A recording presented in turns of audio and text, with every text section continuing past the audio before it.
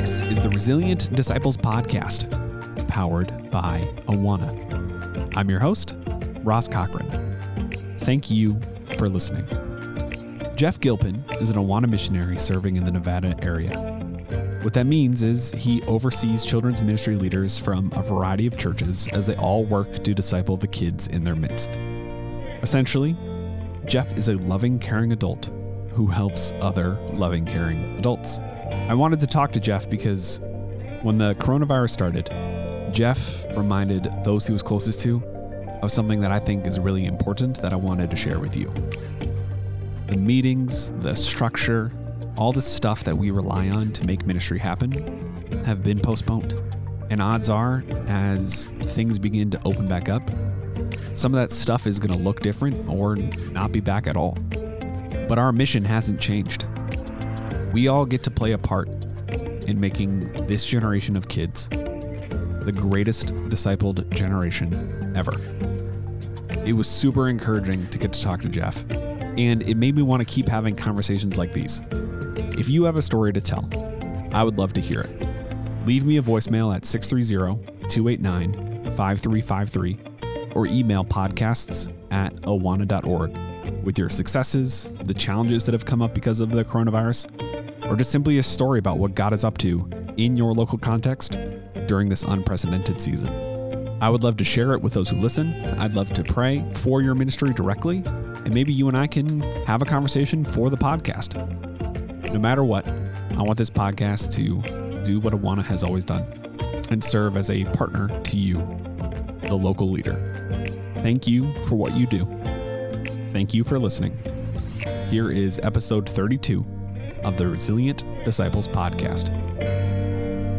I mean, I think everybody was just, like you say, in shock. And so what does this mean? And it was the middle of March, and a lot of clubs are going into February. And so we can't just, I felt like, hey, we can't just throw our hands up in the air and go, okay, and we have this, everybody's sick, so we all got to stay home. And so I started talking to our folks about, hey, although our meetings are postponed, our mission is not. And so kids still need to hear about Jesus, and we can't just give up. That's not what God's called us to do. Amen. And so how are we going to make that work? And so that's the kind of the big vision. And then everybody kind of had to do it the way that worked for them. And that was the cool thing, is that because there's churches in Nevada that have a couple hundred kids that they come to their club. There's churches that have 10. And so churches have 200, or they're going to do ministry considerably different than the ones that do 10. And so just casting that big vision and letting them know, hey, the mission is ongoing. We're not stopping because of this coronavirus, and we need to put the pedal to the metal. In fact, in a lot of ways, there's just tremendous opportunities for the gospel. People are open to the gospel. And so we shouldn't shrink from that. We should stand up and press forward. You know, we talk a lot about loving, caring adults, and it's amazing to me how we had research and a bunch of facts and figures in the book Resilient that talked about why it was so important to discipleship and the power that a loving, caring adult has. And now this feels like the ultimate case study where you as an adult, your leaders, show up in the life of a child and make an even bigger and grander impact on them because they can show them that they care. They can show them that they're there for them, even if they physically can't be with them. You had started to tell some stories before we really got on here, but what has discipleship looked like in some of the churches that you oversee during the coronavirus? Well, number one, I think the interesting thing is that a lot of the Awana ministry directors have had to empower their leaders to be that loving and caring adult, and the leaders now see themselves not as somebody who shows up at Wednesday night at 6 o'clock to be used to I'm a leader, but they really see themselves discipling these kids because they're one-on-one or 1-on-10, or, you know, they're not part of this collective Awana club at a church. So that's been fun to see, is that the Awana ministry directors had to empower their leaders to do real legitimate ministry. So in a lot of clubs, they'll, you know, rather than have all the club meet together, each individual club will have their own Zoom or their own Facebook Live or their own Google Hangout. So, for instance, they'll have a Cubby Facebook Live, a Sparks Zoom call, a TNT, whatever they're doing, Trek and Journey, doing a Bible study over Zoom or however they want to do that. But and some, the meetings are shorter, some are than they used to be, some are longer, or not really longer, I guess, mainly just shorter. But the kids are showing up. Interesting thing is the kids have been wearing their uniforms in a lot of cases when I see the Zoom call, which yeah, that's interesting. Tell me more about that. Yeah, I always saw the value in the uniform as it relates to community. You know, when you have a Cubby kid and the first time they get their uniform, they wear it to sleep, they wear it at home, they wear it all the time. But now when they show up and they're at their house and they do a Zoom call, they put their uniform on. And we've encouraged the leaders to wear their uniforms when they're doing Zoom call or whatever medium they're using to create that sense of community. And that has been just a really interesting thing, that how the people wear a uniform even from home and in the community building of that. A couple other things I've seen is that groups will have, and some clubs will record something and put it on their Facebook group because the leaders can't, just the logistics of getting it all together. And then we've seen some groups that will have they'll still do theme nights. You know, Awana has theme nights, you know, Crazy Hat Night, or so we had my home church. We do mustache nights. We asked the kids, hey, take a picture of yourself, put it on the Facebook group, and so now you see all these kids with their fake mustaches. One night we had a theme night, Riddles and Giggles night, which under a normal club, the kids would come and tell a joke. Well, okay. We can do that online. So we had them record the joke and put it on our Facebook group.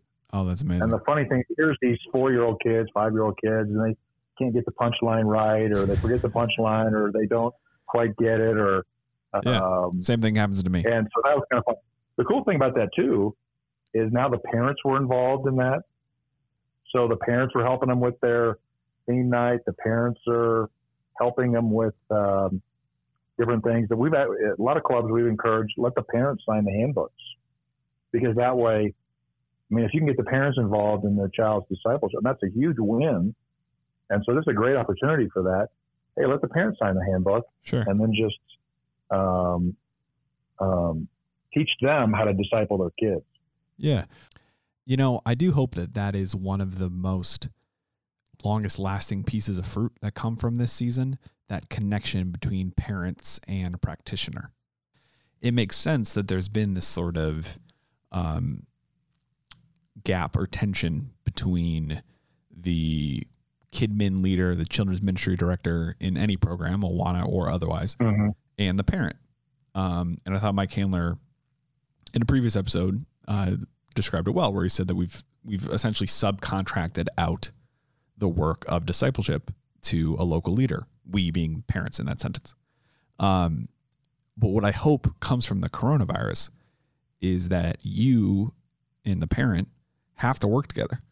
The parent has to be that discipleship maker right now in the ways of being physically present. And it creates a really interesting opportunity, I would imagine, because it allows for that leader to invest relationally in the child. You know, you were talking about how the uniforms were providing a sense of community, and it totally makes sense to me that is something that a kid feels like, okay, this is a place that I belong. And this is a place where I can be fully myself. And yes, I'm at home, and we hope that is also true at home, although we recognize that is not always the case for kids at home. But that while the parent is having to sort of do the mechanics and do the work of discipleship a lot of the times, that allows for the leader to do the work of just loving them to Jesus and loving them well during this uncertain time. You don't have, that's the way it should be too. Yeah. That's the way it should be. Yeah. And so this has sort of forced us to do the quote unquote right thing and let parents, I mean, in ministry, we're always, we say, hey, we want the parents involved, but we're always pulling back ministry. And, we've been doing this in our area. We've been encouraging, and not every church, it's their decision how they want to do it. But we've been encouraging, let the parents sign the books, and then have a parent meeting at the beginning of the year, explain, hey, we call them parent-child activity books instead of a handbook. Nice. So it's a parent-child activity book. Teach the parents how to read the devotion with their kids, fill in the blanks where it's appropriate, help them memorize scripture, and then we say, see at the bottom of this page where it says leader signature? Well, guess who God says your child's leader is? You are. So when you get done with this devotion, you sign the book, bring it to club, and then we'll record it. But now with the coronavirus, I mean, we've had the parents are still signing the books, but the recording is a little bit different. So this has sort of forced everybody to do the biblical thing. I think the other thing is kind of interesting too. It's forced us to really see that ministry is about people. That's so good. And, that, I mean, without people, Awana is just a pile of books. And now, pile of PDFs, right? And so this has forced us to see ministry about people. And so, myself, I'm calling pastors and calling AMDs. I encourage them, call your people. Some of the conversations are, well, hey, some of our parents aren't attending the Zoom meetings. And so the conversations I have with these pastors or AMDs is, well, hey, maybe they're maxed out. Right. Maybe they can't do one more Zoom. Maybe there's a lot of stress in their house because of somebody's sick or somebody might be sick or somebody's out of work or somebody might be out of work. Maybe the best thing you can do for them is just call them and just see how you're doing. That's real ministry, because there's a lot of people there, a lot of people out that are hurting, and so we want Awana to be a tool to help them grow a closer relationship to Jesus, than have them not want to have a resentment about, it's one more thing I got to do. And so some cases, if I share with AMDs, if they want to come to your Zoom, great, minister to them. Amen. If they don't, then find a way to minister to them another way. Maybe you send them a postcard. Maybe you send the kids a postcard. For a child to receive a postcard from their leader now is a huge deal, or a phone call or whatever. But I think it's forced us to see ministry in the context that ministry is just about people. And how do we help people grow a closer relationship to Jesus? And we always were kind of in this program box, and the box has kind of got stretched and moved around and a little bit. And I hope that when this is all over, that people won't forget that, hey, you still got ministry is about people. Well, and I feel like too, for an organization like Awana that has had the staying power that it's had, where it has been such a presence for so long, it makes sense that some of the tools, some of the programmatic elements that you were referring to, I don't want to say have become a crutch for people, because that feels like you should only be saying that if you're the one doing the ministry and I'm not the one doing the ministry. But what I mean by that is that, to use uniforms, to go back to that as an example, the reason that uniforms exist is to provide a sense of community for people, like you spoke about, to provide a sense of belonging, to provide a sense that this is a place and we're all in this together. And I think a club, like you said, what I would hope is that the sort of methods that we've used for a long time and perhaps have leaned on too heavily, that have distracted us from the mission, that now when all we can do is do the mission, that when we get access to the methods again, that we remember why they're there. So for the listener who is trying, who can't get parents to show up to Zoom, who can't seem to get kids to focus, who, try to send out some stuff in the mail, but it got sent back because they didn't put enough postage on it, right? The person who is really sort of feeling beaten down by the pandemic, And it reminds me particularly because this world of children's ministry is already full of people who are already overburdened before the coronavirus. I'll ask the question this way. When you feel that way, even during the coronavirus or not, how do you keep going? What reminds you of this mission that you're on? And is any of that something that we can leave with somebody who might be feeling that right now as they listen to this? Yes. I think I tell people the secret to children's ministry is faithfulness. There's no one night, one event, one postcard that, I don't want to say that. In most cases, the success of children's ministry is just brick upon brick, precept upon precept, building their faith. And so, stay faithful. And what else can you do with your time that's going to last for eternity? I mean, there's nothing else you can do there's no other way you can spend your time that's going to produce results that will last for eternity. Amen. And so, I mean, Awana has the track record of long-term success in ministry, meaning long-term success, meaning if we can keep kids coming and hearing about Jesus week after week, we will produce those resilient disciples.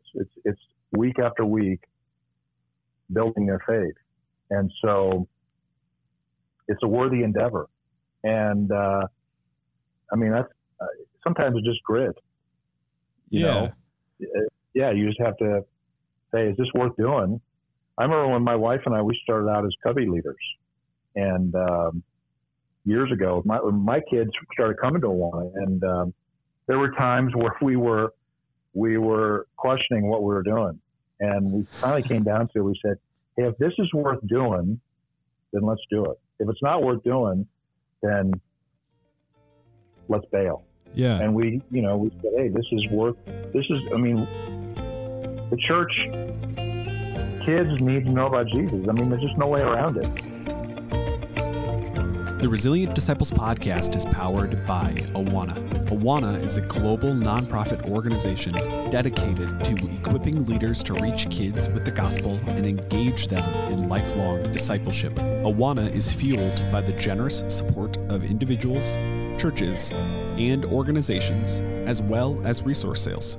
Subscribe to the podcast today so you never miss an episode, and go to resilientdisciples.com for more resources and many more of these conversations. The podcast is mixed, edited, produced, and hosted by me, Ross Cochran. Thanks to Kevin Orris and Phil Wallace for making the podcast happen. And thank you for listening. I'll talk to you next week.